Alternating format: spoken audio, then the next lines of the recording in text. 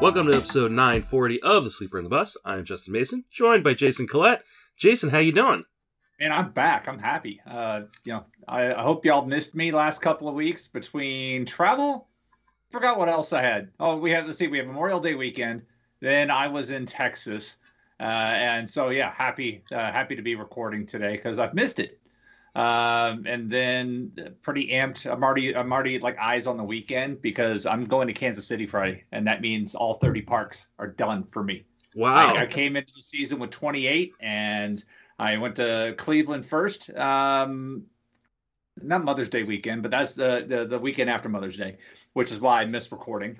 And then I last weekend was in Texas with my son, and the new ballpark in Texas, as boring as it looks on the outside, it's that awesome inside. Really enjoyed the time in Texas, even though the Rays lost the first of two games I went to. And then Kansas City next week. Friday is a holiday at the company, and so I looked at it and I was like, you know what? I'm making this happen. You tried to check off stuff on your list, and so I'm gonna go.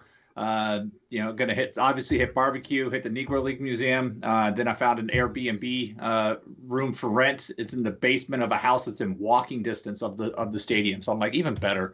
And I get to boo the Red Sox in person, which, I mean, can't ask for anything more than that. I'm sure they're gonna destroy the Royals, but if they don't, I'm gonna love it. Well, we're gonna miss next week because of Father's Day, and then we'll have 1 week back, and then we're gonna miss like 3 weeks. So, because I'm going on my first vacation since 2019, since first pitch Arizona in 2019. Wow, yeah, that's pretty awesome. Where are you guys going? We're going up to Lake Trinity, which is that the place you went last time? Yeah, my family goes every year, but nice. There may not be a lake there because, the drought in California, it's pretty bad, but I'm looking forward to getting away. Maybe Jason and I will figure out a way of recording maybe before I go or right when I get back or something like that. I'll have a new laptop. Maybe it'll have the software because this dinosaur that I'm using to do this, it's kind of iffy. But even if I've got to record, host, and whatever to keep the continuity going, because we're probably going to have some trades. That's the thing. Mm-hmm. It's like every time we schedule some downtime, it's like, oh boy, here's some trades. So that's, you'd hate to be hate to get that because even if you're going to be gone, what's Paul going to do? I don't know. I think you might have to get together with Paul and figure that one out. But I'm going to enjoy that. We are joined today by a special guest. You did mention going to Cleveland. We have Cleveland's own Dave McDonald of the Rotosaurus website and the High Stakes Heat podcast. Dave, welcome to the show. Hey, Justin. Pleasure to be here. Really excited. Thanks for having me on, boys. Of course. Remind everybody where you can reach on social media and then plug your work. That would be at RunDMCD. Make sure to add that D. Unfortunately, due to I got pneumonia, I was out for about a month and a half, and now I'm just catching up on my real life job, trying to get my life back in order here. We haven't done our podcast since the season started. I haven't been able to write, so it's been a little bit of a rough start, but hoping I'll have some things for you guys coming soon. Pneumonia for a month and a half. Yikes! I know it was. I had it for a 2-week stint, and I thought I was going to die. This was years ago in my youth when I was young and full of fervor. I had it for 2 weeks, and I lost like 20 pounds. I was like, oh, this is the worst. I can't imagine having it for 6 weeks. It's no joke, man. Had to go to the ER and everything, but luckily everything's okay. And actually, Jake's son ended up having my podcast partner, Jake Halisker, fellow high stakes player. His son ended up having pneumonia as well. We didn't get it from each other or anything, but we just really haven't been able to do our pod. But Jake just finished teaching, and I don't know if you guys know any teachers, but their motto every year is I'll have more time when it's summer. So we'll see if that actually happens. Oh, they do. I'm a former teacher. I used to have time during the summer, and I would travel. Yes. Oh yeah, no, I mean I know that, but Jake is he just comes up with new excuses. It's like a running joke. He's been saying this for like 12 years. Like, oh yeah, I'll have more time in the summer. It's like. Then the summer's gone. The summer's gone, just like that. This is how I feel in the off season. I'm like, oh yeah, I'll have more time in the off season. I just fill it with more projects. So, Exactly. Yeah. Yeah, he just replaces one thing with another. Exactly. Well, we are going to talk some baseball today. Definitely go follow Dave on Twitter at RunDMC. You can follow me on Twitter at Justin Mason FWFB and follow Jason on Twitter at Jason Collette. Don't forget to sign up for our Patreon. If you sign up for the $4.20 tier, that gets you into the Discord, which gets you ability to not only chat with us, but ask questions for the podcast. So, hey, I got a question. Mm-hmm. On episode 939, you guys mentioned a watch party with Ian Anderson. I'm apparently like way out of the loop on this. Could we talk about that for a second? Yeah, how that happens and how to join that. That's in the Discord. I need to join the Discord. Yeah, I'll send. Can I contribute 69 cents? A month? Yeah, no, you get in for free, buddy. So okay. I'll send you a link to the Discord, and you can join the watch party. I have to unblock it in my house. I had it blocked for my son for a while because he was being a butthead on Discord with something, so I blocked it.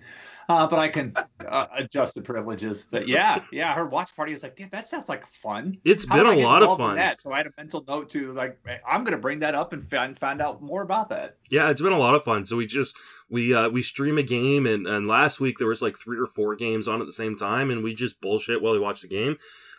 People ask us trade questions or things about their league. We kind of break down starts as they're going. It's been a lot of fun. We had Ian Anderson and was it Patrick? No, it wasn't Patrick. Patrick Corbin was the week before. Ian Anderson and somebody else. Count me in on that. Yeah, it's been a lot of fun. So definitely go over to Patreon /Sleeper in the Bust and sign up and enjoy all the benefits that come along with that. Let's jump into some news. Luis Severino leaves his rehab start. He was the one TJ returnee guy that had not had a setback yet. He was also the one who was expected to come back last when we were starting the season. Seemed like he was going to be the first one back.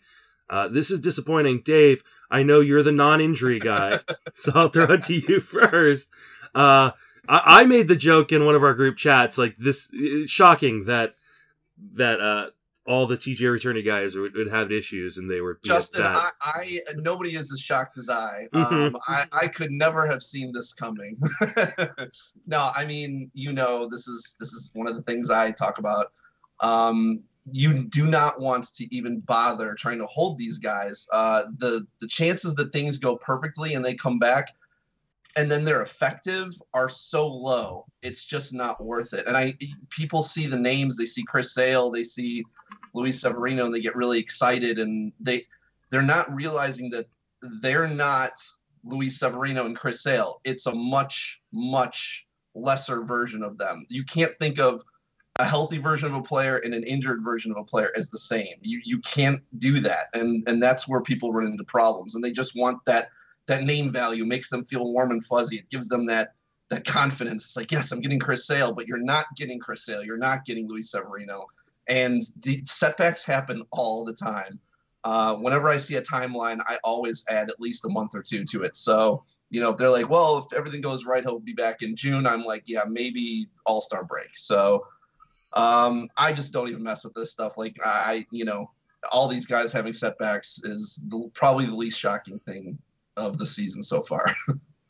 Jason, you have any thoughts on this? Yeah, this is easily the smartest guest host we've had on this podcast forever. I mean, you guys can't see this, but he's wearing a How to Bunt shirt, and it says 1, don't, and the 2 is hit a dinger. So it's like already, yeah. And then he just says what he says, which just echoes everything I've always believed and have stated. Like I usually go further. You guys know me, I've said it forever. 2 years. Once that guy's hit 2 years post-surgery, then I'm on board. I will put him on my team. But Severino had a surgery 2/27/20. And all of that. So it's like, no. And even if you go the 18 months where things are maybe you're interested, that puts him in middle of August. So no, this was a pipe dream at best. Yeah. This thing, hopefully, take your time with him. And even the stuff with Sale, I see people like showing video of Sale running in the outfield. Like, oh, he's getting close. It's like if he throws a single pitch before the All-Star break, if he throws a single pitch before the All-Star break, I'll be surprised. People see these videos and they just blow everything out of proportion. I always tell people, like, don't even look at these videos. Like they have these like hype comeback videos, and it's just like, don't look at this, because then you stop being smart and you start getting like these unrealistic expectations. And you're like, oh, he's running, he's getting ready. It's like, no. Where's Syndergaard now? I'm sorry. Can anybody remind me? Like, where's he? Yeah, exactly. I mean, I have no idea. When is he been pitching this year? He had one rehab start and he got hurt on his rehab start? Yeah, exactly. I was one or two. But, you mentioned also, Jason, when these guys come back, even after 18 months, though, you're still going to have control issues. These guys never come back and are just themselves again. Like, you're rusty. You haven't thrown in a year and a half. Of course, you're not going to be able to just come back in and dominate again. Like, so then you have to decide, like, how long am I going to hold him after he starts sucking? Because he's going to suck. They have to build up their innings again. They have to, figure out how to pitch again. And you might get a start or two at the end of the season. And it's like, by then, the guy who drafted him has already dropped him, and you can pick him up for like $2 in September. So it's like, that's the only time I would ever consider taking a shot on those guys. It's like, if they're on the free agent pile and you're just grabbing them and for a couple bucks just to see if they can give you a good start at the end of the season. But other than that, there's no point. Yep. Agreed. I have nothing to add. You guys absolutely nailed it. I agree with you. I avoided all the TJ returnee guys this season, and I understand why people shoot for the upside, but it's just not worth the risk of having to hold that dead spot, especially in a season like this, where even if you have IL spots, they've been filled, right? We're dealing with so many injuries this year from guys we didn't expect to get injured. That's assuming you play in leagues with IL slots. Yeah, and if you don't, then you've already dropped most of these guys. I mean, there's a caveat. There's a caveat to this in that, like, what if there's a role change? Like, let's use Sale, for example. What if he comes back and is just a reliever? Yeah. And then potentially they say, we're going to let you work, and he's a late inning, high leverage reliever in the second half of the season. I'm interested, even though it's not far enough by my calendar, but that's a role change because I don't expect him to succeed as a starter. But if he's going to come in and face 3 to 6 batters, then I'm intrigued. If Severino, if this setback hadn't happened, if he were to come back and work late leverage, then it's different. But it's, as Dave was saying, it just gets to the point where people, it's like, just because it's the same name doesn't mean it's going to be the same outcomes or same results. Once that guy comes back, it does take everybody time. Even Yu Darvish, as great as Yu Darvish can be, Yu Darvish was god awful between months 15 to 23, and then he hit that 2-year period and click, and then he's been the Yu Darvish that we all loved, and spends half his time on pitching ninja gifs. So here we are. All right. Let's move on to the next bit of news and talk about Dylan Moore returning from the IL. This is an important one for a lot of people. Paul and I discussed this a few episodes ago, that Dylan Moore was still not widely available in leagues because people were holding on to him, especially because of his speed. Dave, I know you're a big Dylan Moore guy. You were kind of beating the drum. I know he's been disappointing, even though he's given you a little bit of power and the speed. What do you see from Dylan Moore rest of the way? Yeah, I was a huge Dylan Moore guy coming into this year, and I still am. I'm not seeing what I want to see out of him compared to what he showed last year. He's kind of gotten away from attacking pitches, which is what he was doing last year, and he's becoming much more passive. His swing rate is way down. But this is not a bad hitter. Like, he's got a good barrel rate. I think it's like 11.4%. He's really being held down by a 219 BABIP too, which should normalize. I actually think this is going to be a good time to own him because I think that luck is going to reverse itself a bit here. But yeah, he has some power. Like, he can hit 20 homers and steal, 35 plus bases in a year. He's one of the top 5 or so steals guys in baseball. He's got 8 steals, and he's has far less, or is it 9? I'm not sure. 9. Yeah. And he has far less at bats than a lot of the other guys up there because he's been injured now.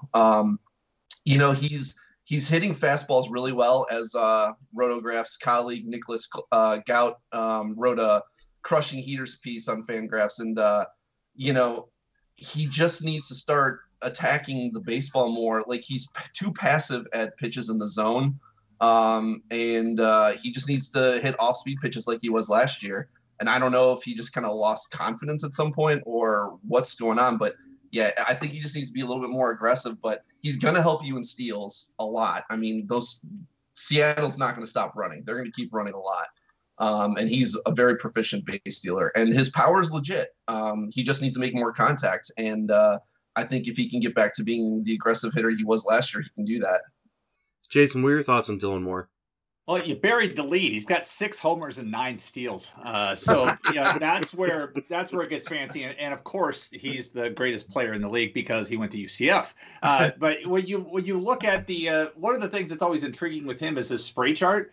Like, he has 2 singles to the pull side. All of his singles go to the opposite field. All of his extra base hits are to the pull side. And so I guess it comes down to, I'm just going to work with the pitch. I'm going to flick it. But then you mentioned barrel rate. His chase rate's 87th percentile. Like, he's good. He doesn't want to chase, but maybe too passive, because you said you get deeper in that count, and then then you get into protect mode. And I too would like to see him be more aggressive early in the count, because that's when you're going to see the more quality pitches that the hitter can do something with. But if you're sitting there looking for a particular pitch, and then you're on strike 3 by the time you see what you may never even get that pitch. And so I would like to see a little aggressive approach. And quite frankly, he was, just before he got hurt, he was starting to look better.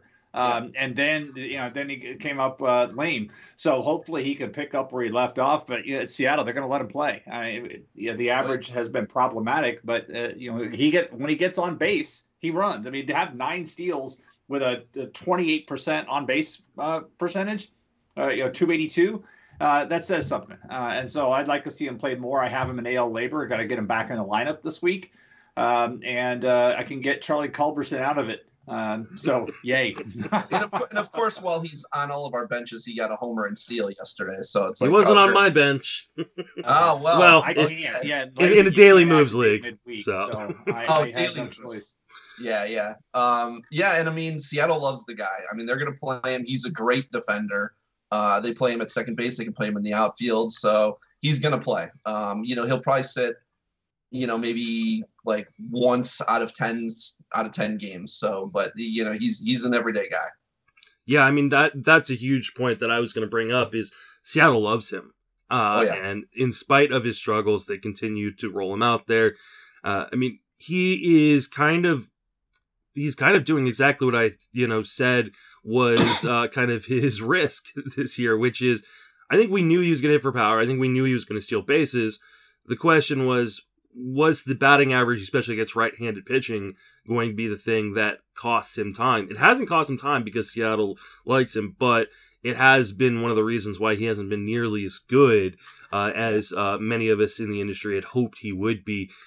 Yes, the BABIP is low, but he deserves some of that because of his lack of aggressiveness. So I would like to see him get more aggressive, like you guys said, and hopefully that will help things out a little bit, being just a little bit too passive. Let the walk rate drop just a little bit, and maybe take a few more chances, even if it means you're swinging outside the zone a little bit more, because if he can tap back into what he was doing last year, he will be really, really beneficial for those who did hold on to him, because like I said, he was held on to in a lot of leagues. Still available in like a lot of your ESPN, Yahoo, CBS type leagues. So if you're playing in shallow formats, go run to your wire real quick and grab him up today in Fab. Trent Grisham returns. This has been a very disappointing season so far, Grisham, because he's been just dealing with a crap ton of injuries. Jason, are you feeling more comfortable now that he's back? Because when he's been on the field, he's been very good. 295, 380, 504, triple slash with 6 home runs and 7 stolen bases. I still believe in the talent, and I hate to penalize him because of the issues this year. So I have to stick with him. It's just the problem with San Diego is, they have the depth that they have there, and so he's gonna have to fight for the playing time. And if there's a slip up, then he can get back benched, and so that's really where I'm frustrated. But it's to the point where he has to get out there and produce, because it's not like a Dylan Moore situation where they can just continue to roll him out there because they don't really have anything else. They're trying to build for the future. I mean, San Diego has a different a different charter on their on what they need to accomplish this year, and to let guys just roll out there and try to figure it out is not on their radar. So I'm watching, but I'm also, quick to pull the plug if he doesn't get it together here, by month's end. Dave, what are your thoughts on Grisham rest of the way? Yeah, this is it's kind of a weird situation where Tingler initially said that he was dealing with a little bit of a heel bruise and quote some lower half stuff, and then he misses 3 weeks. So call me skeptical, but I think there might have been something more than a slight heel bruise to keep him out of the lineup for 3 weeks. This is just more of the we're not going to tell you exactly what's going on crap that we've been getting this year. He started the season on the IL, and I kind of tend to avoid that. Like if a guy is starting on the IL and it's not like a really insignificant injury, I personally stay away from it. Even like highly skilled guys like this, unless I'm getting like a really, really good discount on them, because a lot of times other things pop up then. And I'm not a doctor, so I don't know how this is all goes together, but I do know that a lot of times when you have one injury in a part of your body, sometimes another part of your body gets injured because you're overcompensating for things. Yep. And so he's had hamstring and quad injuries this year already. And, then the heel and whatever the hell lower half stuff means, maybe, the hamstring and quad. I know that those are things that are persistent. They keep coming up again.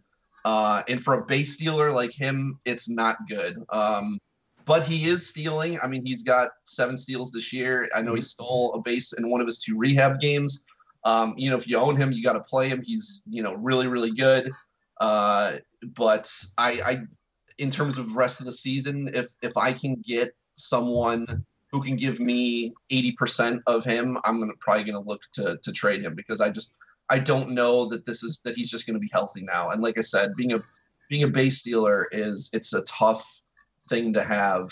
That's a tough, it's not good. If he was just like a power hitter and he had lower body injuries, I would be less concerned, I guess. Well, they can't even really give him a day off his legs because, I don't know how many interleague games they have left, but, he's got to stay out there. That's the problem. Right. He's got to stay out there in the field. And so that adds to the risk level. I mean, he has been productive around the injuries, but again, it doesn't take much for these things to pop up, as we've seen all over the league this year.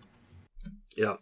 All right, let's move on and talk about Cody Bellinger, who is dealing with a little bit of injury right now. Dave, I know you drafted him in the Super, so why don't you give me your thoughts on Cody Bellinger's really disappointing season so far? Yeah, number 1, I hate you. Number 2, I hate you.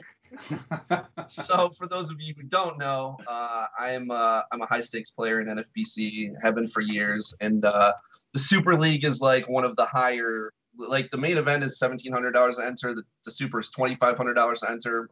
Winner gets $20,000. So it's a lot of money. It's a big league, and there were some extenuating circumstances that caused me not to be there for my first 2 picks, and I got auto picked Cody Bellinger with my 2nd round pick. And for those who know me, he is possibly the last person I would have ever drafted with that pick. So I was displeased. And then I will not let him live it down. No, you won't. No, you're going to keep giving me shit over this for the rest of probably our lives. But so then of course he goes down with a leg injury in like the first week. And I'm like,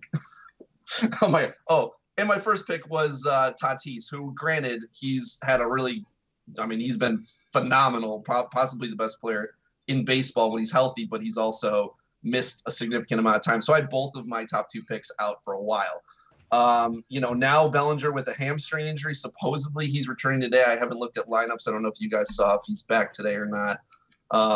But I don't know. Again, I'm skeptical. When I hear hamstring, that's not something that people return to from in a day or 2. At least they shouldn't. I'd almost rather they just hold him out for a while just to make sure that he's healthy, because a lot of times they're like, it's tight, and then, you give it a day or 2, and then you try to push it again, and then all of a sudden it's a big problem. Now he's out for a month. So I don't want that to happen. If he's okay, then okay. But anytime I hear hamstring, I immediately clench up and I'm like, oh Jesus, this could be bad. And again, with the leg injury previously, I don't know if maybe these are connected. I don't know if his body overcompensating for the leg. Now the hamstring's a problem. So I don't know. I'm praying that he can stay healthy because I just really hate life that he's on my team. Yeah, the Dodgers have not yet announced their starting lineup for the day, so okay. If I see it prior to us finishing recording, I will make mention of it. But yeah, this has just been a really, really disappointing season from him, and you have to wonder, on top of the calf issue that he dealt with early in the season, now a hamstring issue, if the shoulder's been a problem, and that's one of the reasons why he's struggling so much at the plate. Yeah. Which is why I didn't want him in the first place. Yeah, and I mean, I passed on him in the second round, kind of late in the second round in a main event, and people were yelling at me on my live stream, and I just didn't want to take the risk. And I think that was the better decision. Hopefully he'll be able to, if he's back, he'll be able to get back to doing what he does, which is hit for power and steal bases. But this season so far, 1 home run, 1 stolen base, hitting .226 on the year. Jason, what are your thoughts on Bellinger rest of the way?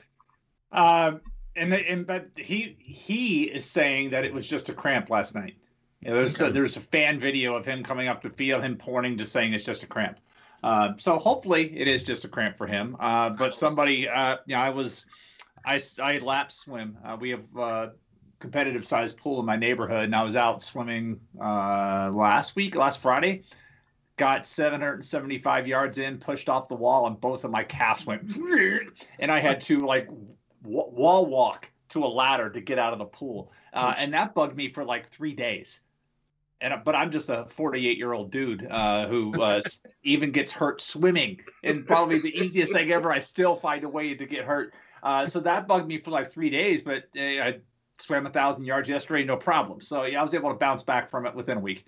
But coming into the season, though, Bellinger was one of those guys that was fading. I wasn't exactly treating him like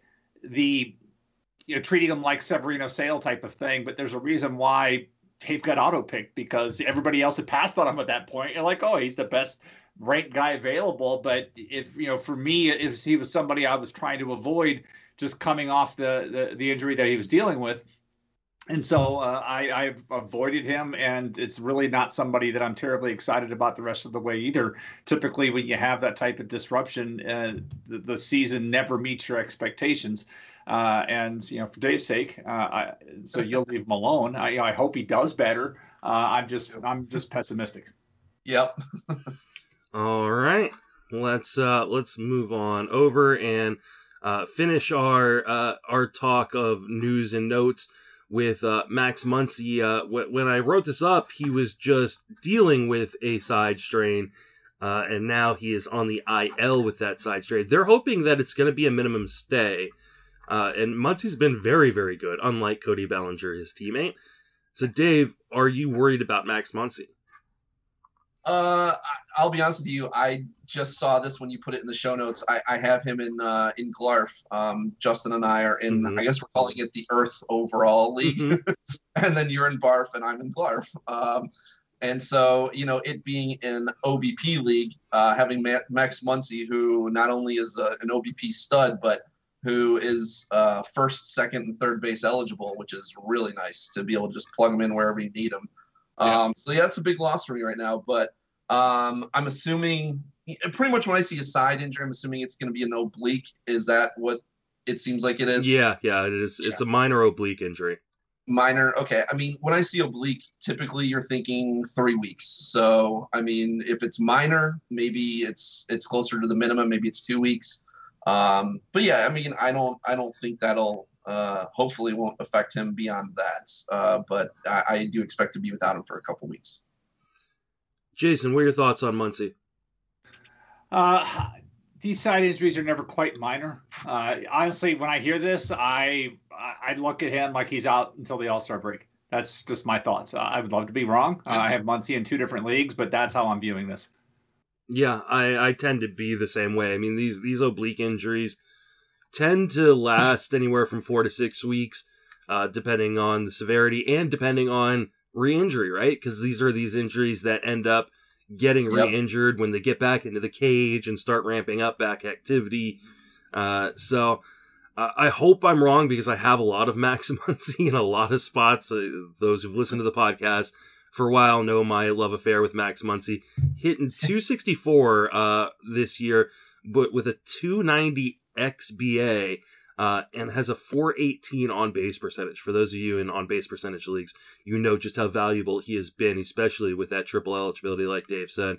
I hope he's back quickly, but I'm making plans for a longer term, because this is a Dodgers team that has a goal of winning another World Series. They don't care about just making the playoffs. They're going to save their guys and make sure that they're doing right before they get them in there. Though, I mean, I think they're still third in the division, right? So, they moved ahead of the Padres, so they're second in the division.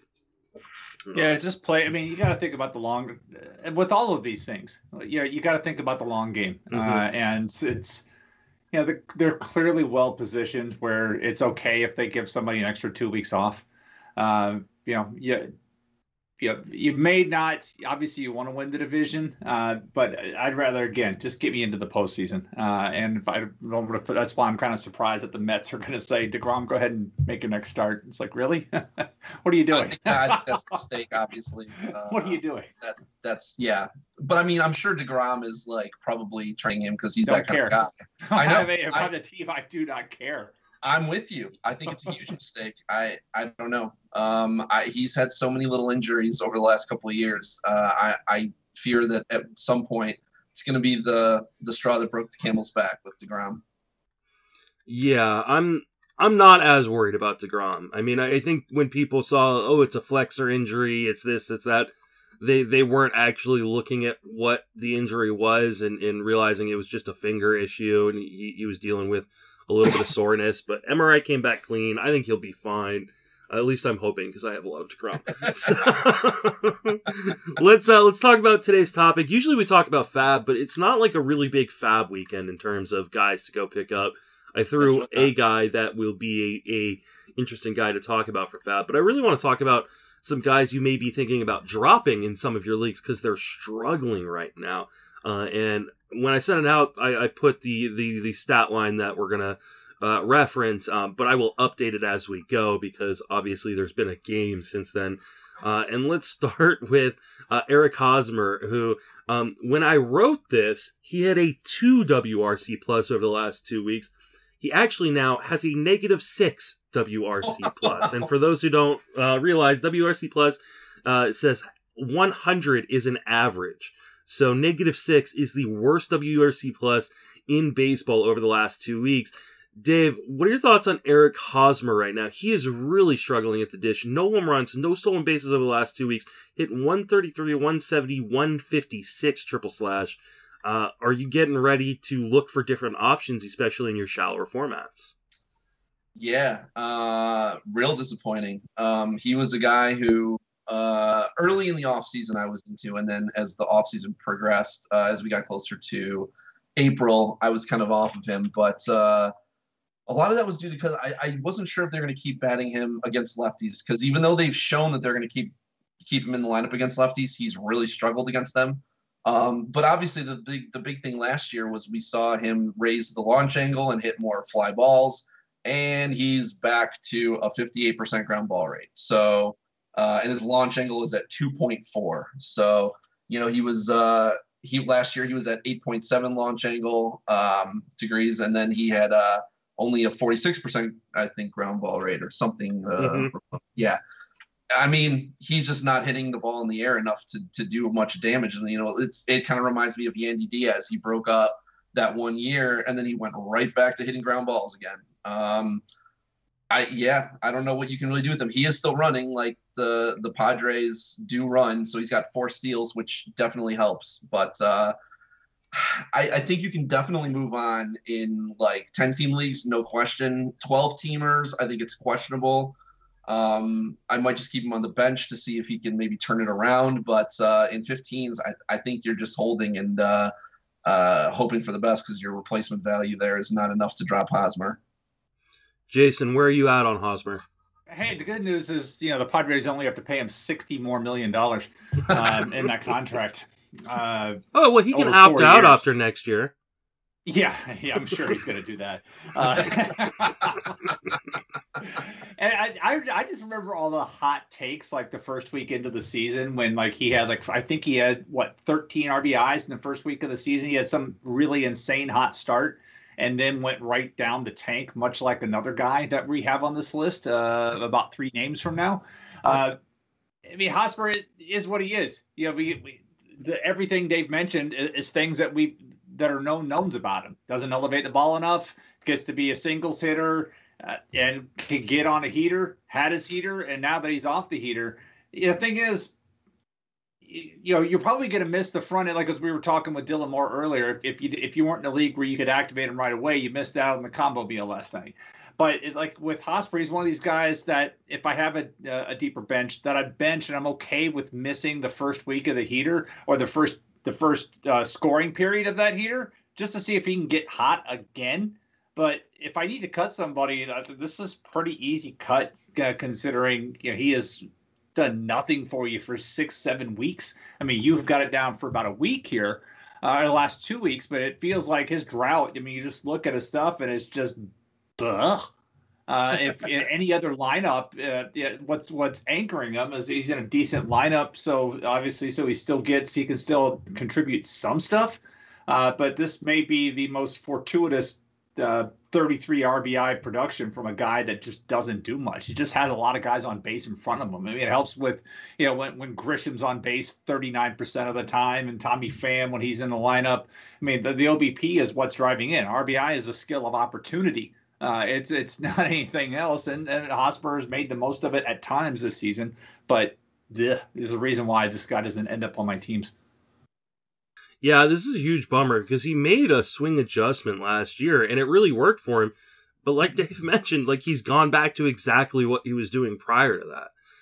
And so, I mean, this is kind of, I think the cautionary tale about the short season, right? That he made a change, but it was such a small sample in 2020 that he clearly has just gone back to doing what he knows, which is hit the ball on the ground. And unfortunately, that is not doing it. Yeah, I agree. I think you can drop him in 10-team leagues. And depending on what's available on your wire, you could probably get away with dropping him in 12-team leagues. But, I'm not likely going to drop him for just a scrub. I'm not going to drop him for, Rowdy Tellez or something like that. So, yeah, it's a huge bummer, but I don't see any reason to be excited that he's going to be able to turn this around. The ground ball rate is extremely high. Like Dave mentioned, the launch angle is down to, just about as low as it's been. 2.4 is nothing. But it's really, I mean, you look at his barrel percentage too. He's just not barreling the ball at all. 4.4% barrel percentage this year. Only 8 barrels in total so far. I'm just, I think I'm ready to cut bait if I can in your shallower formats. Obviously, in your deeper leagues, you're probably just going to have to hold tight and hope he can accumulate on that really good Padres team. So I think there'll be a little bit of positive regression. I think he pretty much is showing us that he is the guy that he was before last season. So I think you just use, 2018, 2019 as your marker of what you can expect from him pretty much. Yeah, I agree. I mean, his batting average is going to come up. The BABIP is running a little bit low, and if you look at it over at his XBA, he's got a 281 batting average. So that'll come up. He'll be better, but would I be shocked if he does not get to 20 home runs this year? Yeah, I wouldn't be shocked. I don't think he's gonna at this point. So he's only got 5. Most projection systems have him for 11 or 12 rest of the way. Yeah. All right. Let's talk about Yermin Mercedes, because he was a guy who has just been on absolute fire this year, but he's really started to slow down. His WRC plus over the last 2 weeks is 22, and he's had no home runs. He's hit 143 over his last 2 weeks. Strikeout rate is still amazing at 12.8%, but just not making as much contact. So, Jason, what are your thoughts on Mercedes? Was this just the flash in the pan, and now we're back down to earth? This is the curse of the Willens Astudillo homer. I mean, honestly, I don't know how else to explain this. I mean, when the karma that comes with that, he's had one home run since then. He had a home run in Baltimore or against Baltimore on May 27th, but that was the last home run that he's hit. So his last two home runs were off Astudillo and most likely AAA fodder on the Baltimore pitching staff. But that's been it. But if you stretch back and go back since the Astudillo home run off Astudillo, he's hitting 173 with a 40 WRC plus. And the strike, as you mentioned, if he's still walking, 9% walk rate, 15% strikeout rate. So it's not like he's up there getting himself into trouble. But when he is hitting the baseball, it's just not going anywhere. And I don't know if the scouting report has basically said this is how we're going to pitch him. I haven't dove into the numbers to see what the league has changed on how they're pitching them. It's not he's still hitting fly balls. So it's. I don't know. I mean, the good thing is I think he'll have some eligibility. I know in my league, he doesn't have he's still DH only, and the guys like trying to give him up just based off the regular numbers, but nobody's biting. This has been, we're looking at 100+ plate appearances he's at 91 since the Astudillo homer, and the numbers have been atrocious with him. It's like, if you can use him in the catcher eligibility, yay. And I know it's really tough to say, well, how can I not start a guy that has 290, 348, 438 on the year? But that's so front loaded. And it's almost a Jekyll and Hyde season. And you have to figure it rebounds. But yeah, I don't really know if they have another choice. I mean, I saw that Brian Goodwin was called up from Charlotte and had a nice 5 RBI game in his first game. So it's like maybe he could lose some playing time if Goodwin's always been able to hit. He too has lefties, and if Mercedes gets put in the platoon situation where he is the short side, that sucks. If you've been banking on it, but it's something to keep an eye on with him. He's got to snap out of this. He's always been able to hit, and everybody slumps at some point, but this is getting to be a rather large slump. Dave, are you worried about Yermin Mercedes? Yeah, I mean, coming into this year, I didn't even know this guy existed. Neither did I. 28-year-old rookie, essentially. Sorry, he did have one plate appearance in 2020. Yeah, I drafted him last year. Did you really? I did, because I saw him play in Charlotte. We get the AAA White Sox here, and he hit the snot out of the baseball. And I was just like, okay, this guy's catcher eligible, and he actually had a good camp. And so I was like, yeah, I'm going to roster him. And then I had to cut him because he came at the major league stunk, got the one at bat, but it's like they just never gave him the opportunity, and he went back to the alternate site. We never saw him again, but I actually drafted him last year. Okay, well, that's interesting. I mean, he looks like the kind of guy who he doesn't swing and miss a lot. He makes good contact. One thing I noticed, though, he has an 81% contact rate, but his zone contact rate is only 84%. Usually guys with an 81% contact rate have zone contact rates in like the low to mid 90s. So I don't know if there's something going on there where he's not hitting, like he's getting those meatballs and he's not hitting them as much as he should. I mean, his hard hit rate is only 30% too. That's real low. So I don't know, when you're saying he was hitting the snot out of the ball, do you mean like he hits long home runs like he's done this year, or do you mean like he consistently hits the ball very hard? He just consistently hits the ball hard. I mean, Charlotte is an offensive ballpark. It tends to be one of the more hitter-friendly environments in the minor leagues. But he consistently hit the ball hard. He hit some long home runs, a lot of loud contact when I saw him play, and so that I just had him down as a, let's see what happens here kind of guy. And even the Hot Spring in the local league, he was the first player I threw out this year. Because he was DH only eligibility, and I was trying to, in my home league, that is a roster spot. And I was trying to fill it up because I wanted to get JD Martinez, and so I threw him out, and the guy spent $10 right out of the gate. And I was like, "Oh, he's yours." And then early on, it looked like a great buy, and then now he's trying to dump the guy. Nobody wants him. Yeah, I mean, his BABIP was otherworldly. When you saw the BABIP close to like 500, you're like, okay, well, he's going to come way down from there. And so, we knew that this was coming. Now the question is he going to readjust? Is there going to be another hot streak coming? And that's where, I don't know. I don't know enough about him, but I like that he makes a lot of contact, but a lot of it seems to be weaker. But then he also crushes home runs. Like his max EV is like ridiculous. It's like 17 almost. So, he's got a 16.5 launch angle. He hits the ball in the air well. You're talking about his fly ball rate. I don't think it's out of the realm of possibility that he has another hot streak in him. And if you're playing him at catcher, especially in a 2-catcher league, I think you're fine. You're actually good with him as your catcher 2 for sure.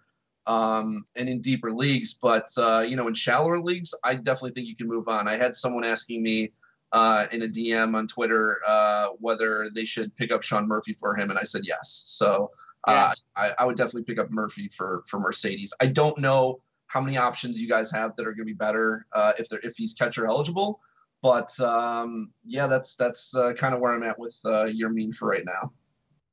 Yeah, I mean, here's one of the things that I've noticed with Yermin is that as the season has started to progress on, we're seeing his launch angle slowly rise, which with the way the new ball is kind of playing out, you actually want kind of this a little bit more shallow of a launch angle to kind of tap into what the ball does in the air, to kind of tap into the power. And I think he may be just kind of trying to yank the ball over the fence a little bit too much, and it's actually hurting him. I think he's gonna be okay because, like Jason said, like he's hit just at every level, including the majors. The one concerning part is he's done a lot of his damage against left-handed pitching. He's hitting 375 against lefties this year and 260 against righties. 260 is nothing to sneeze at in this season when right. the league average is about 235. So, but I would probably try to hold him.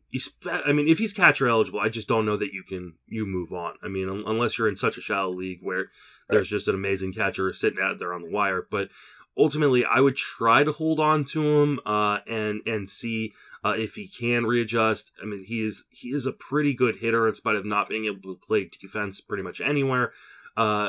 So I would try. I think he's got too much talent in that bat to kind of just cut and move on and have him get hot again on somebody else's team. All right, let's move over to the next guy. That is Nick Solak, who has a 19 WRC plus over the course of the last 2 weeks. Dave, are you a Nick Solak guy? He was really hot start season, but a lot of the work had been done against lefties. Do you think that this is just the righties kind of catching up with him? Yeah, it's probably some of that. My podcast partner Jake is a much bigger Solak guy than I am. I do like him. I like the power speed combo. However, he's not really running much. He's only got 2. I mean, he has been caught twice, but he's only got 2 steals so far this year. His swinging strike rate is way up to 13%, whereas he's usually, the last 2 seasons 8.5%. He's another guy on that Nick's piece, crushing fastballs. He's another good fastball hitter. He kind of looks in a lot of ways, his metrics are actually very similar to Dylan Moore, but with a lower barrel rate and, obviously way less steals, though he can run, and the Rangers do like to run. I don't really know what's going on with him totally here. Nothing looks, out of place. He just kind of looks like a mediocre hitter right now, but projections have him at 12 homers the rest of the way, 4 steals. Like I said, the Rangers, I don't think you're going to stop running. I don't think you can get a ton of steals out of him, but, you should be able to get a 245, 255 average somewhere in there. I think he's a guy you stick with, but in shallower leagues, you could certainly move on. Jason, where are you at with Solak? Flawed guy.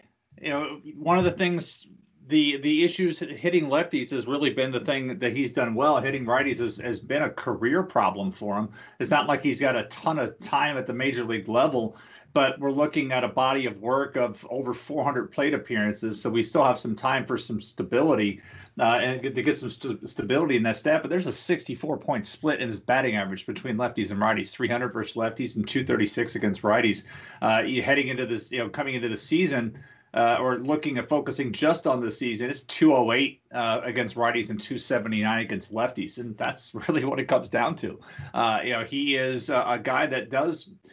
I mean, he has a reputation of being a high contact hitter, has his defensive issues, which is why he was traded straight up for Pete Fairbanks 2 years ago as that happened. So there are ways to set up Solak for success, but he does have his limitations. And if you throw him out there, like on a first division club, to use some old language, like on a first division club, he is not an everyday player because he plays for Texas. He mostly is. And so you got to take the good with the bad. And there's a reason why his batting average is down. There's a reason why his stolen base opportunities aren't as frequent as we had hoped, because he just doesn't get on base as much against righties, and they're facing a bunch of righties.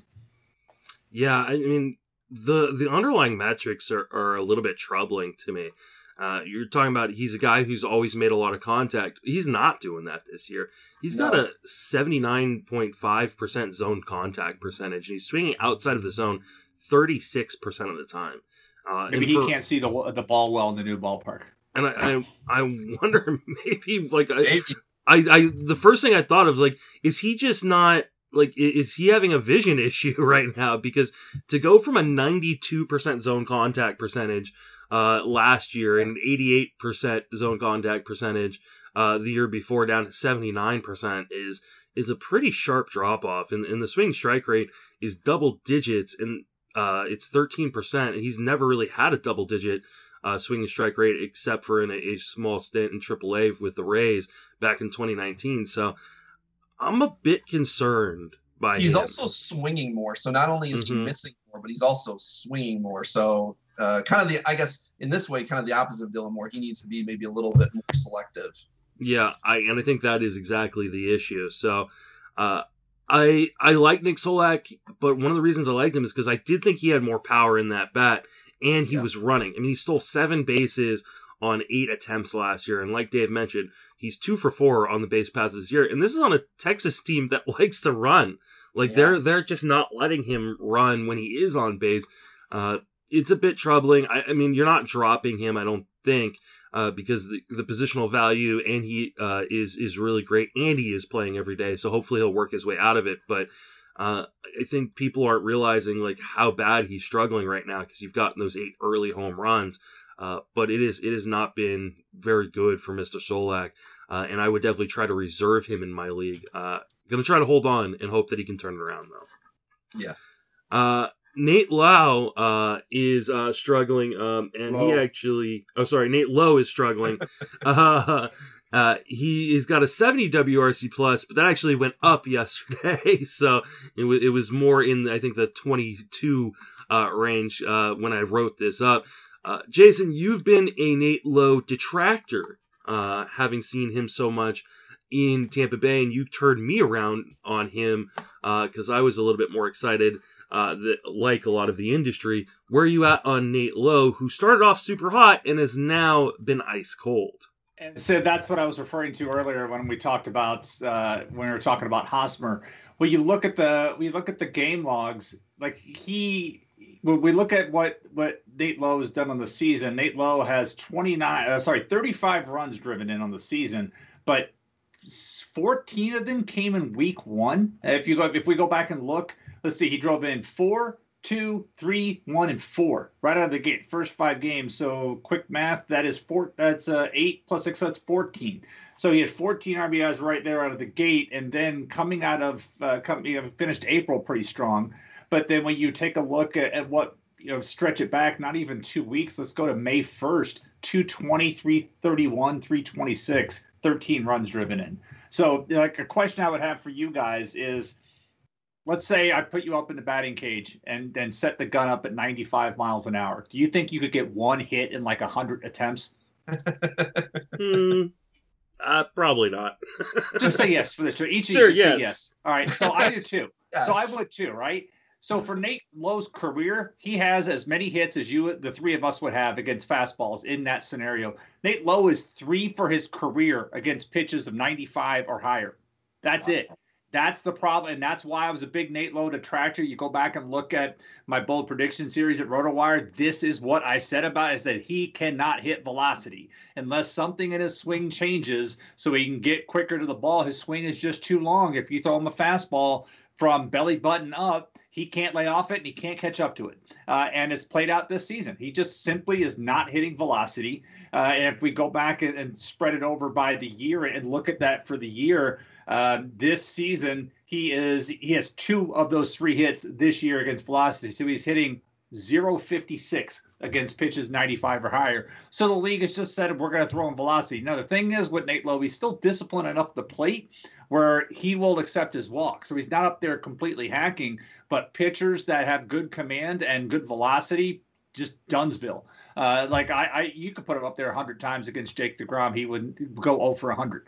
But other guys with iffy fastball command, he'll draw his walk. So he still does that bit, but that's ultimately the problem. Just like Nick Solak, flawed player. If he was on a first division club, which he was, that's why he wasn't playing every day. And the whole free Nate Lowe movement, he's going to be no. And I really tried to caution people. This is why he's being made available. He has a flaw, and it hasn't been fixed. And this is what it is. Unless he changes that swing so it's not so long, he is what he is. And he's not a starter on a first division club. And I don't know how successful fantasy teams can carry him over the course of a season. You may have enjoyed the first few weeks and hopefully you're able to do something and flip it out. But otherwise, there's a reason why he is the league's caught up to him.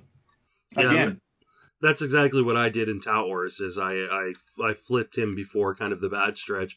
I'm feeling pretty good about it because I totally bought into what you were saying. I went and looked at the swing and saw exactly what you had been kind of preaching for a little while on Lowe. So I'm actually okay with moving on from him in your shallower formats, in your 10 and 12 team leagues, if there's a better option out there on the waiver wire. I think these struggles are going to continue, and the park doesn't do him any favors either. I mean, hitting in that pitcher park in Texas is going to continue to force some struggles as well as the long swing.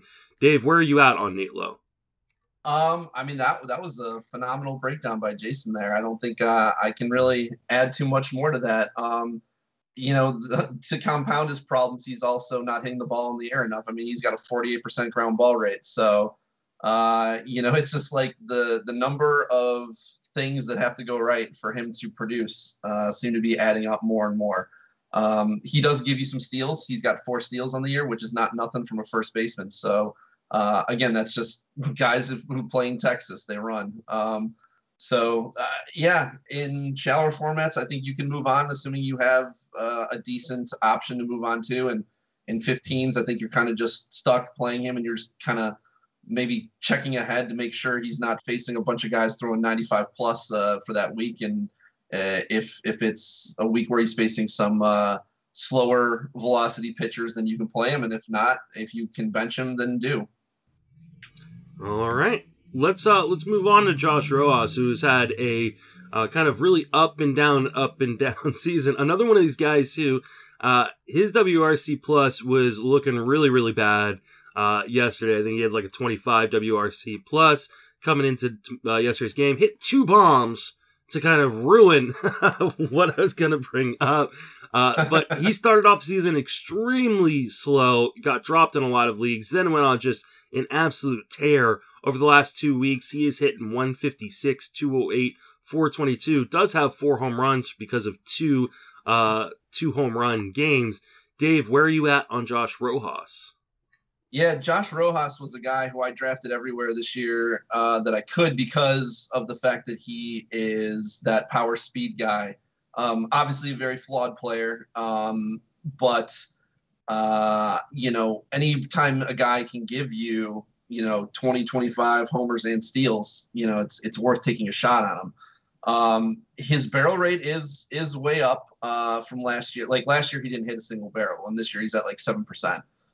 He doesn't hit the ball real hard though. Like his max EV is really low, 104.6 with a 39.3% hard hit rate. So this isn't a guy getting up there and killing it a lot. He just, those 9 homers, I kind of feel like that's more or less a fluke.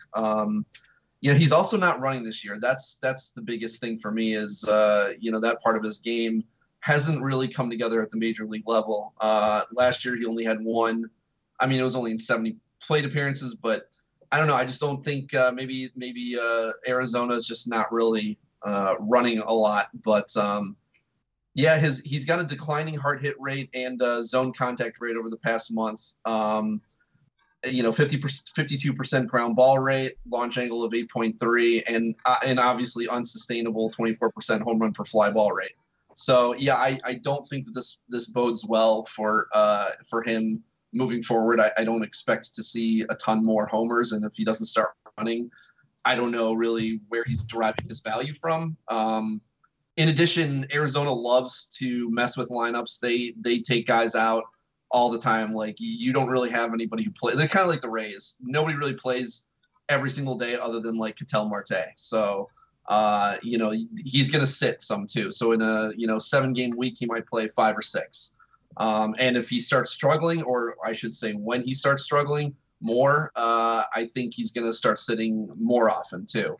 So for what it's worth, I dropped him recently in a 12-team Fantrax league. I can't remember who I picked up, but Rojas was kind of at the end of the bench for me, where I was like, okay, I don't feel great about this guy moving forward. Jason, where are you at on Rojas? Yeah, the up and down thing you mentioned is definitely a problem, because he was so awesome in spring training. Then he got to the regular season, was terrible early on. Everybody dropped him. Then he got super hot. And everybody picked him back up, and now he's super cold again. But one thing I'd push back on is from what they've said is the lineup's a problem now, but Arizona's getting ready to just start shipping guys left and right, and so that could work itself out.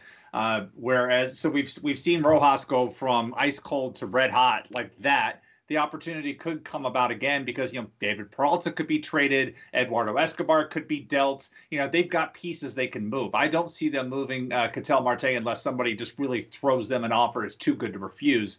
Because you're listening to Eno and Derek and Britt talk about it on the Athletic podcast the other day. It's like Arizona, and Eno made the point. He's like, Arizona never goes into full rebuild. They always like to aim for the middle and see what happens. And so you keep Carson Kelly, you keep Marte, you see how everything else shakes out. But I can see Arizona selling off some of these pieces, which then makes Rojas an everyday player. So I don't want to get rid of him yet. It just, we've seen what he's capable of. And as you mentioned, he had an event this weekend.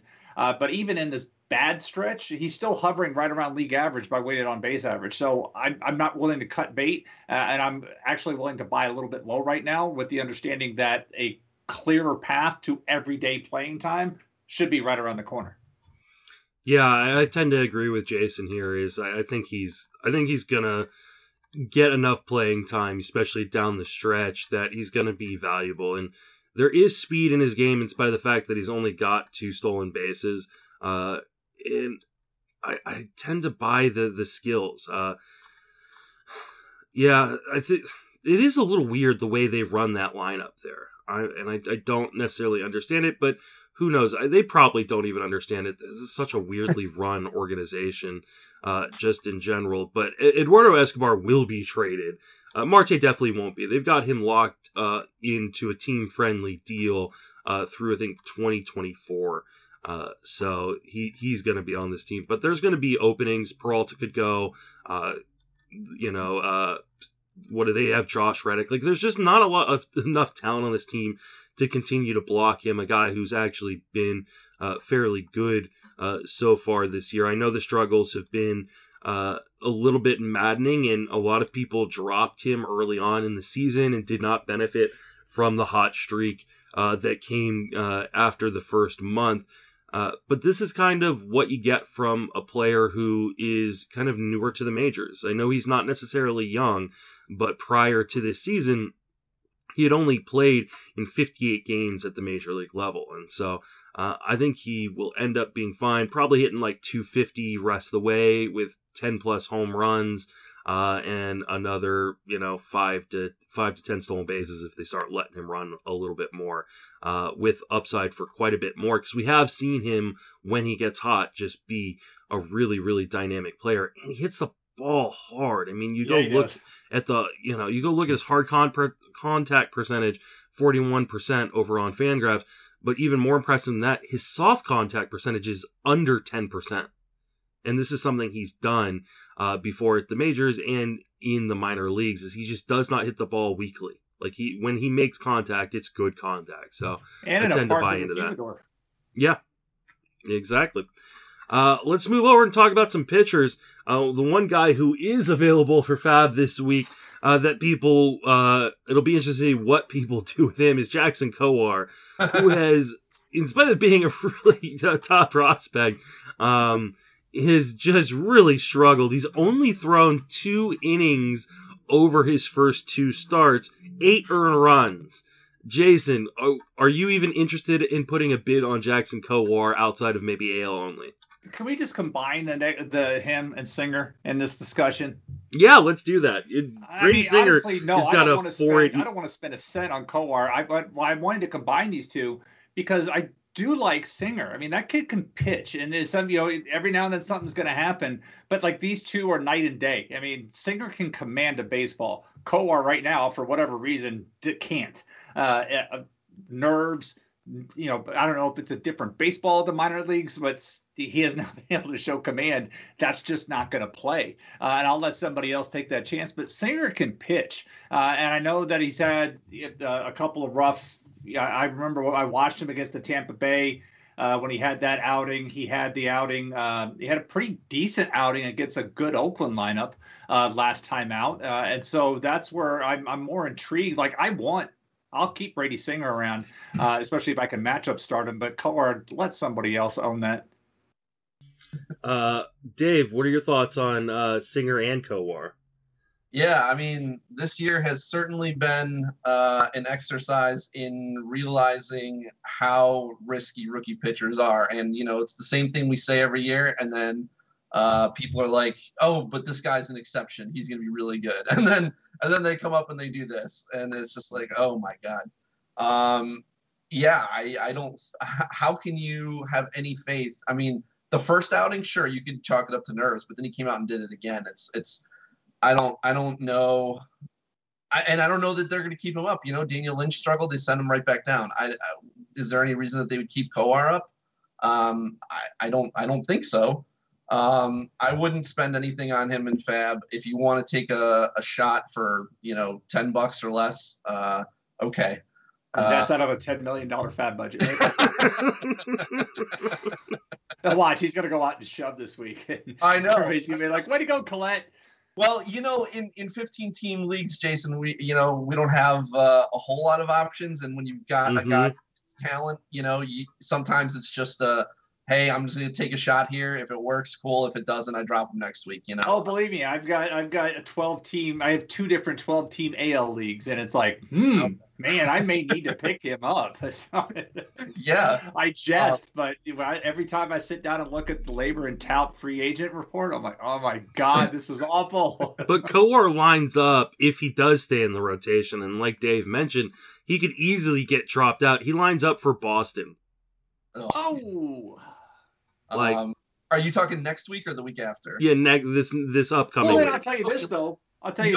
This week I had Kobe Allard. I picked up Kobe Allard in AL labor. Getting back to and I was like, I didn't even pay attention. He has got the Dodgers for a matchup. That's going to be horrendous. Guess who got the win yesterday? Kobe Allard. Wow, there you go. No, obviously you shouldn't be starting Kowar. I don't care if he's facing the Tigers or the Pirates or the Tigers and the Pirates in a 2-start. You're not playing him next week. So I'm sitting him for at least the next start, and I need to see major turnaround. I'm just saying it might be worth throwing a couple dollars, and I literally mean a couple dollars at him to see if he turns it around, because he's he has that pedigree and he had so much success in the minors this year. But right now you can't play him. You can pick him up, but you can't play him. Brady Singer was a guy I was very high on coming into the year. I was really hoping he was going to add another pitch though. He's a guy who I like. He's got a 4.85 ERA, but his Sierra is around 4. I had him pegged as like a 3.8, 3.9 ERA kind of guy. The whip has been really disappointing though. 1.42 whip. He's a guy who doesn't walk too many guys, but he's been giving up a lot of hits lately. I still like him. I just think that he needs to keep people off of his sinker and slider more with a third pitch. He's throwing that sinker, 60% of the time. It's actually kind of impressive that he has as good of a K rate as he does, given that sinker heavy arsenal of 2 pitches. For him to take another step forward, he just needs to add a third pitch. So I think until he does, he's like this, 4 ERA, solid strikeout guy, but he's in the right division, in the AL Central. You're going to face plenty of weak competition. So, he's a streamer, but he's a guy who I'm hoping can put it together a little bit more in the second half, and even from here on out, because I do have him in several leagues, and I'm a believer in his talent. I mean, this is a former first-round pick, 18th overall. He flew through the minors. He went straight from AA to the majors last year, so he's still a work in progress, but he's got the pieces there to be really good. Yeah, I mean, Singer, I think, is a guy that I would definitely try and buy low on right now. I know the surface numbers haven't been great, but in some ways he's taken his game a little bit to the next level, adding a little bit of strikeouts while lowering the home run rate. I do agree he needs a third pitch long term that he can't keep rolling out. His changeup at like 4% of the time. Or whatever it's at, because I mean that doesn't even register in terms of third pitch usage. That being said, like, I think he's a very, very good pitcher. I like how he gets weak contact. Defense behind him has let him down quite a bit. I think that has hurt him definitely in the whip, like you mentioned, with a 1.42 whip being disastrous for fantasy squads. But I think there are brighter days. You mentioned Sierra. His xERA is 3.50. Yeah. That's stellar. So I think he's one of those guys that's a little bit under the radar, and one of the few guys we're going to talk about that we've talked about today, or going to talk about, that I've actually actively go out and search for, either on wires or via trade. You mentioned his defense has let him down a couple of times. The one thing I've noticed with him watching a lot of his starts is he tends to unravel when things go amiss. Like I've noticed when there's an error or a close play, just the shit that happens during starts. I see him not have the composure to handle it. I think that is something that he needs to work on a bit. Yeah, and I think that comes from being 24 and not having experience. Like you said, he just blew through the minors, so like he's never experienced these kind of issues. And he's on a team that it's up and coming. It's gonna be better, but it's not good yet. And then Kowar, I would throw a couple bucks on him, and I know there's no way you can start him virtually in any format next week, home versus Boston. But I just think the talent is there. Though the fact that he's struggled the way he has, and then what Paul and I talked about last week was that Eric Longenhagen actually projects him to end up in the bullpen, is very troubling. In your deeper leagues, though, I think you throw a couple bucks on him, hope to sneak him through, and hope that he stays in the rotation long enough where you get to use him. But definitely do not overinvest. Yeah, that's the thing. Maybe it's no slight on Eric, but that tends to be the same thing. A lot of folks that I listen to read, without the lack of command or a third pitch, that's always a scouting. It doesn't matter how good the 2 pitches are. Without a third pitch, without commands, like bullpen.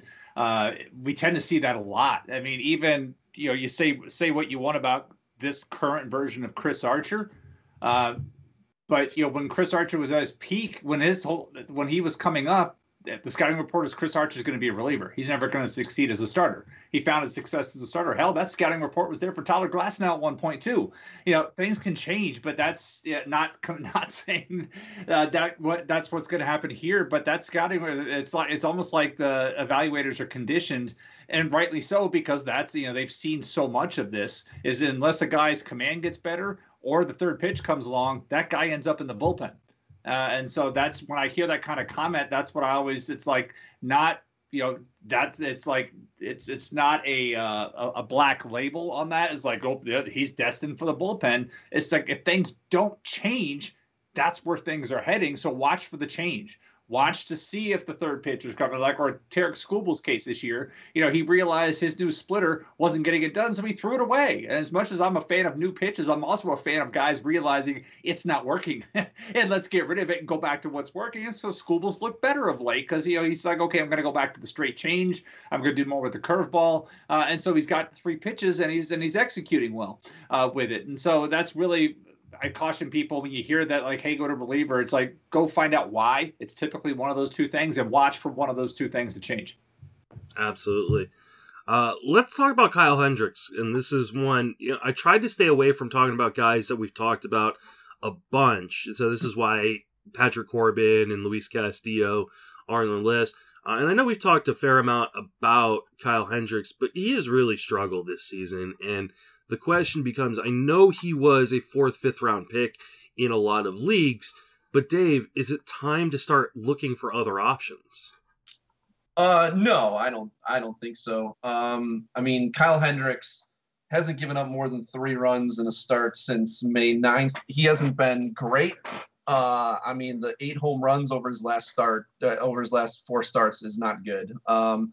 I've kind of noticed, and I don't know if you guys have, but kind of the low stuff, high command guys are really struggling this year with the new ball. And I don't know, we've seen it from like Maeda, for example, and I don't know enough about, I heard you talk a little bit about it before, how the lower launch angle is better for this new ball. And John Legeza, MLB Moving Averages, has talked about this. I'm not a data scientist, so I don't know all this stuff, but it does seem like these guys are really struggling with this ball. And, I don't know if we can expect Kyle Hendricks' numbers to be kind of in that, lower 3 ERA. I don't know if he's going to get there by the end of the season, but he's still a guy that I want to roll out there. I mean, he still puts up quality starts. He's, his numbers are pretty much in line with where they usually are. The command is there as always. The home run rate is what's killing him. So, I think it's unsustainably high right now. I think it'll regress, but I don't know how much of this is the new ball, or if you guys have also made that connection, kind of like I did. Jason, what are your thoughts on Hendricks? The last 6, you go back and look at his last 6 starts. It's really tough to talk about a guy struggling that's 6-0 over his last 6 starts. 6-0 with a 2.93 ERA. Right. That's where we're at. But the problem is the home runs. It's like, how can you continue to survive with 1.8 home runs per 9 innings? And so when you look at the FIP and 473, that's where that's coming from. But he's won each of his last 6 starts. And like, if we were to rewind a month ago, it looked bad. But he's made it work. I mean, now these aren't ace numbers, but none of us are going to spit at 6 wins and 6 starts. We'll take it. Yeah, it would be nice if he had more strikeouts, but those aren't happening. It would be nice if he didn't, if he could avoid allowing multiple runs in these starts, but that's not happening. I mean, there's only been 1 start against Detroit where he's allowed. He allowed 2 runs yesterday, and I watched some of that game. And it looked good. I mean, it was vintage Kyle Hendricks. Working the ball up and down, painting the corners. I mean, I liked what I saw yesterday out of him. It did allow 2 solo shots. And then Detroit was the one game where he's allowed, the only time he's allowed fewer than 2 runs, but the 3-3-3-3. I mean, that's what he's going out there. But these are 6 wins. These are 6 quality starts by either metric, whatever your league uses. It's been good, but this may also be, okay, time to sell. Because as things get warmer, as they continue to warm up, that home run rate may not come down. And as Dave said, with the command issue, if he misses a spot and that home run rate stays up there, it's going to be tough. Thankfully, he's not walking 5 walks and 6 starts. That's what's helping that. But this also may be time, if your league allows trades, to shop him around. He's back, especially if you're in the middle of the pack strikeouts, you're looking to try to find some more there. Yeah, I mean, the home run rate is really, really concerning because, like you said, when it starts to warm up in Wrigley, that ball starts to fly out, and he's already dealing with 2.29 homer per 9. Home run to fly ball rate is absolutely insane for him. It's 23%, where he's never had one above 15% in his career. I'm a bit nervous because I think one of the things that we like to mention, that these guys that Dave were mentioning, that don't have the premium velocity and really rely on command and control is the margin for error is so small for him. And I'm a bit concerned. The strikeouts have fallen off where they were last year, and that's backed up by the swing and strike rate dropping from 11.5% down to 9%. He's given up a ton more zone contact this year, 89% contact inside of the zone.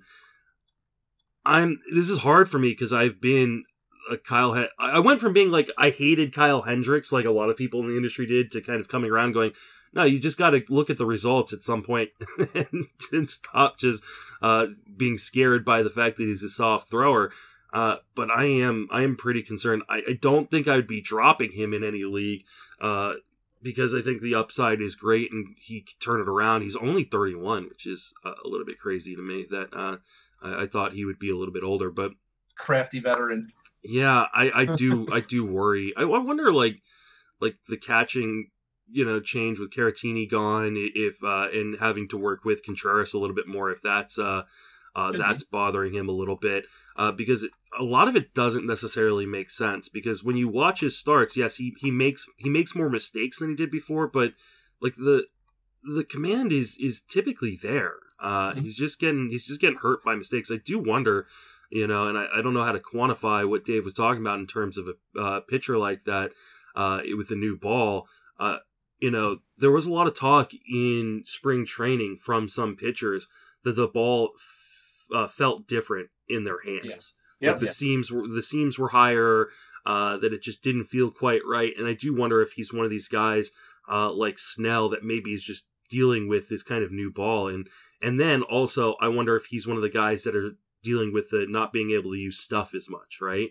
The spider tack or whatever guys are using. So I don't know that there's anything necessarily actionable here, but I definitely wouldn't be trying to buy low or even sell low at this point.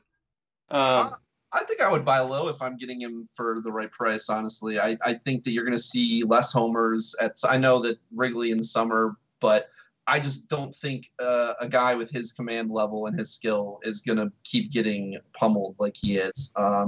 But I hear you. I don't think he's going to have a typical Hendricks season, but I think he's going to be very usable. Like Jason said, as long as you're not relying on him as an ace, I think he's still going to be plenty valuable. All right. I was just going to add, listener Craig just texted me and said that Mitch Haniger left the game after fouling a ball off his knee. Only bring that up because he's going to be the unluckiest baseball player of all time. I mean, he had to leave the game, fouled off his knee, obvious pain, left the game. I mean, he is clearly on the trading block, given that he has I think it's a player option or something. Like he's not a rental. And so like he may have been a more attractive trade target for some teams looking for right-handed power than other guys. So yeah, that bears watching because that could move the attention another direction for some teams, but more to come there. Oh boy. Yeah, but Jake Fraley's now in the lineup, and Jake Fraley's been playing well. So yeah. There's a good there's a good fab target this weekend. I just picked him up in a league, actually. Yeah. All right, let's finish out with Yimi Garcia and Richard Rodriguez. Both have blown 2 saves over the course of the last 2 weeks. Are either of you worried that their jobs could be in jeopardy? Because saves have been a nightmare this year. I'll start with you there, Jason. I'm not concerned about Garcia losing the job. I mean, even if you look over since the beginning of May, he still has 7 saves. All the other numbers look good. I mean, he's blowing them, and Dylan Floro got the save last night. I would be concerned about Rodriguez losing his job only because I also feel like he's a primary trade target, and there's not a contender really looking for a closer. There's a contender. One of these guys, every year we have a closer who's doing well, who gets traded at the deadline into a setup role, and you lose those saves. And it feels like Rodriguez is like the primary guy that's going to suffer from that. Then again, he only has 7 saves on the year. It's not like he's got a ton of them to begin with, but he's probably somebody's closer too. And if he gets moved to a team looking for relief help, that's going to hurt the impact. So I'm not concerned about either guy losing the role to performance, but I'm greatly concerned that Rodriguez is going to lose his save chances due to trade. Dave, what about you? Yeah, pretty much same as Jason. I mean, Yimi had 1 bad outing, and it was against Toronto. So, that'll happen. where he gave up 3 runs in a third of an inning. But other than that, I mean, he's put up a whole lot of zeros and the occasional run that he's given up this year. So I don't think he's in any jeopardy of losing that job. And Floro and Bass have not been good either. So, the only weird thing is that he's had 4 outings in a row with no strikeouts, Yimmy. But then his last outing, he had 2. So I don't know. I think it's probably just a little blip there, but I'm not seeing anything really worrying there. They having to go back to back against Pittsburgh twice. I mean, that's murderer's row. I mean, no wonder he didn't strike anybody out. Yeah, for sure. And I will say, like the Toronto outing that you're referencing, if you were watching that game, it was pouring. Like you could not. I don't even know how he saw home plate. I mean, the game should have been suspended, but because it was in the 9th, they wanted to try to get it in. And it was just unfair. Like he could not see, like no one could see anything, and that's why he walked too. They're whooping on Boston today. It's 5-0 already in the second inning. Homers by Semien, Teoscar, and Gurriel Jr. Wow. There you go. Martin Perez wasn't going to be able to do this all season. I'm so shocked. Shocking. Well, I mean, especially against a team like Toronto that's got so many right-handed. Just studs. They still will have Springer back. That's the scary thing. It's like the thing is, I mean, they're obviously their bullpen's their Achilles heel, but my God, I mean, they can just go out there and put 5-6 runs up a game like this with that. I mean, they're running Adams and Jonathan Davis down at the bottom of the lineup, and the very disappointing Kevin Biggio. But once they get Springer, move Springer up, everybody else slides down. And, if you're going to have an opener run against this team, they're going to have to go through quite a bit. I mean, it's going to be a scary lineup when that battle station's at full strength. It's already scary. I mean, I'm sitting guys who are good pitchers against Toronto. Especially in Buffalo. Oh, yeah. Mm-hmm. Especially in Toronto. Back to Rich Rodriguez, very similar to what Jason said. I'm not, they're not going to replace him in Pittsburgh. I don't think he's fine. His velo is down about a mile an hour recently. So maybe there might be something there, but again, too soon to say. Maybe just a slight blip on the radar. But I'm concerned that if they can get anything for him, they're probably going to. And then, if they don't trade him into a situation where someone needs a closer, then he just ends up being a back end setup man. So that's certainly a concern if you have Rich Rod. But like you said, you haven't really been getting that many saves from him this year anyways, because the Pirates are not winning a ton of games. But they actually haven't been as bad as I thought they were going to be, though, honestly. The Tigers have not, or the Pirates have not been the horrifically, historically bad team that I thought that they could be. So, I think that's pretty much my thoughts on those two. Yeah. All right. That's going to do it for this episode. Dave, thanks so much for joining us. Yeah, man. Thanks for having me. It's been a blast, and I'm just very thankful to finally be on one of my favorite podcasts and one of the best podcasts out there with you guys, and really appreciate it. That's a reminder everybody where you can reach on social media, and then plug your work. At Run D McD, RUNDMCD, and you can find me on Twitter. And soon you will see me with some stuff on Fangraphs as well. Awesome. Jason, what are you working on? Where can people reach you? Let's see. I got a column up about Jorge Soler going up RotoWire probably tomorrow morning. It's sent it to the Hopper Friday morning. But talking about him, because I look at him, getting back to what I was saying about Haniger, who's not a rental. Soler clearly is. Soler's a free agent coming after this season, but a team's looking for right-handed power. I wanted to take a deeper look into what's wrong with Soler, because we've seen it with Willy Adames recently with the change of scenery. It's like boom, all of a sudden just absolutely raking. Because as you and Paul were talking about on the previous episode, like every game's a road game for him now, and so he's hitting well. But then even that type of hitter like Jonathan Scope over the last couple of weeks has just gotten red hot, and Scope was just about cuttable in every league format, but he's got a history of hitting with power, and over the last couple of weeks, he's getting hot again.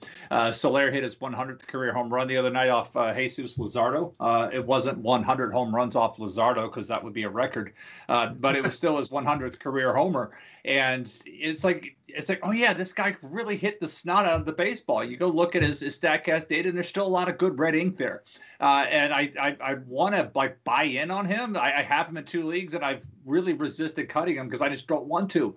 But we know what he's capable of, and I think a change of scenery because the fact he is a rental, Kansas City has no leverage because they're not going to give him a qualifying offer, even if we even have a qualifying offer anymore after the next CBA. Because let's not forget, the strike starts the day the World Series ends. There's nothing. So we may not even have the qualifying, but there's not a chance that Kansas City's going to tender him anything. So his possible targets could be all over the place. In the American League, at least, because you don't want to put Soler in the field unless you really have to. But I'm very curious to see where he ends up, and I think he's a really good guy to start talking to in your league to see what it's going to take. Because I think in a better place with a reset, he could have a really nice second half of the season because the stuff's there. There's nothing completely out of whack. Yeah, 2019 was amazing, hitting 31 home runs off fastballs. Maybe the league is just not going to pitch him like that anymore. But I'm still very intrigued with what his potential could be. And in leagues where I could have trades, I want to talk to the guy who has him. Yeah, I'm right there with you on Soler. I think he's a pretty good buy low candidate right now. And I've tried to hold on to him the best I can in my leagues where I drafted him, including TGFBI. My team could really, really use Jorge Soler coming back to life a little bit, as I've passed my wife in TGFBI. Finally, right? It may only last one day, but I'm enjoying the day that I passed her yesterday. So you can reach me. Yeah, you can reach me on Twitter at Justin Mason FWFB. I write pretty much daily over at Fangraphs. And then you can read my other work at tgfbi.com and friendsoffantasybenefits.com, as well as hearing me on those 2 podcasts as well. That will do it for this episode. For Jason, Dave, and myself, thank you for listening. Have a fantastic baseball season. Thanks, guys.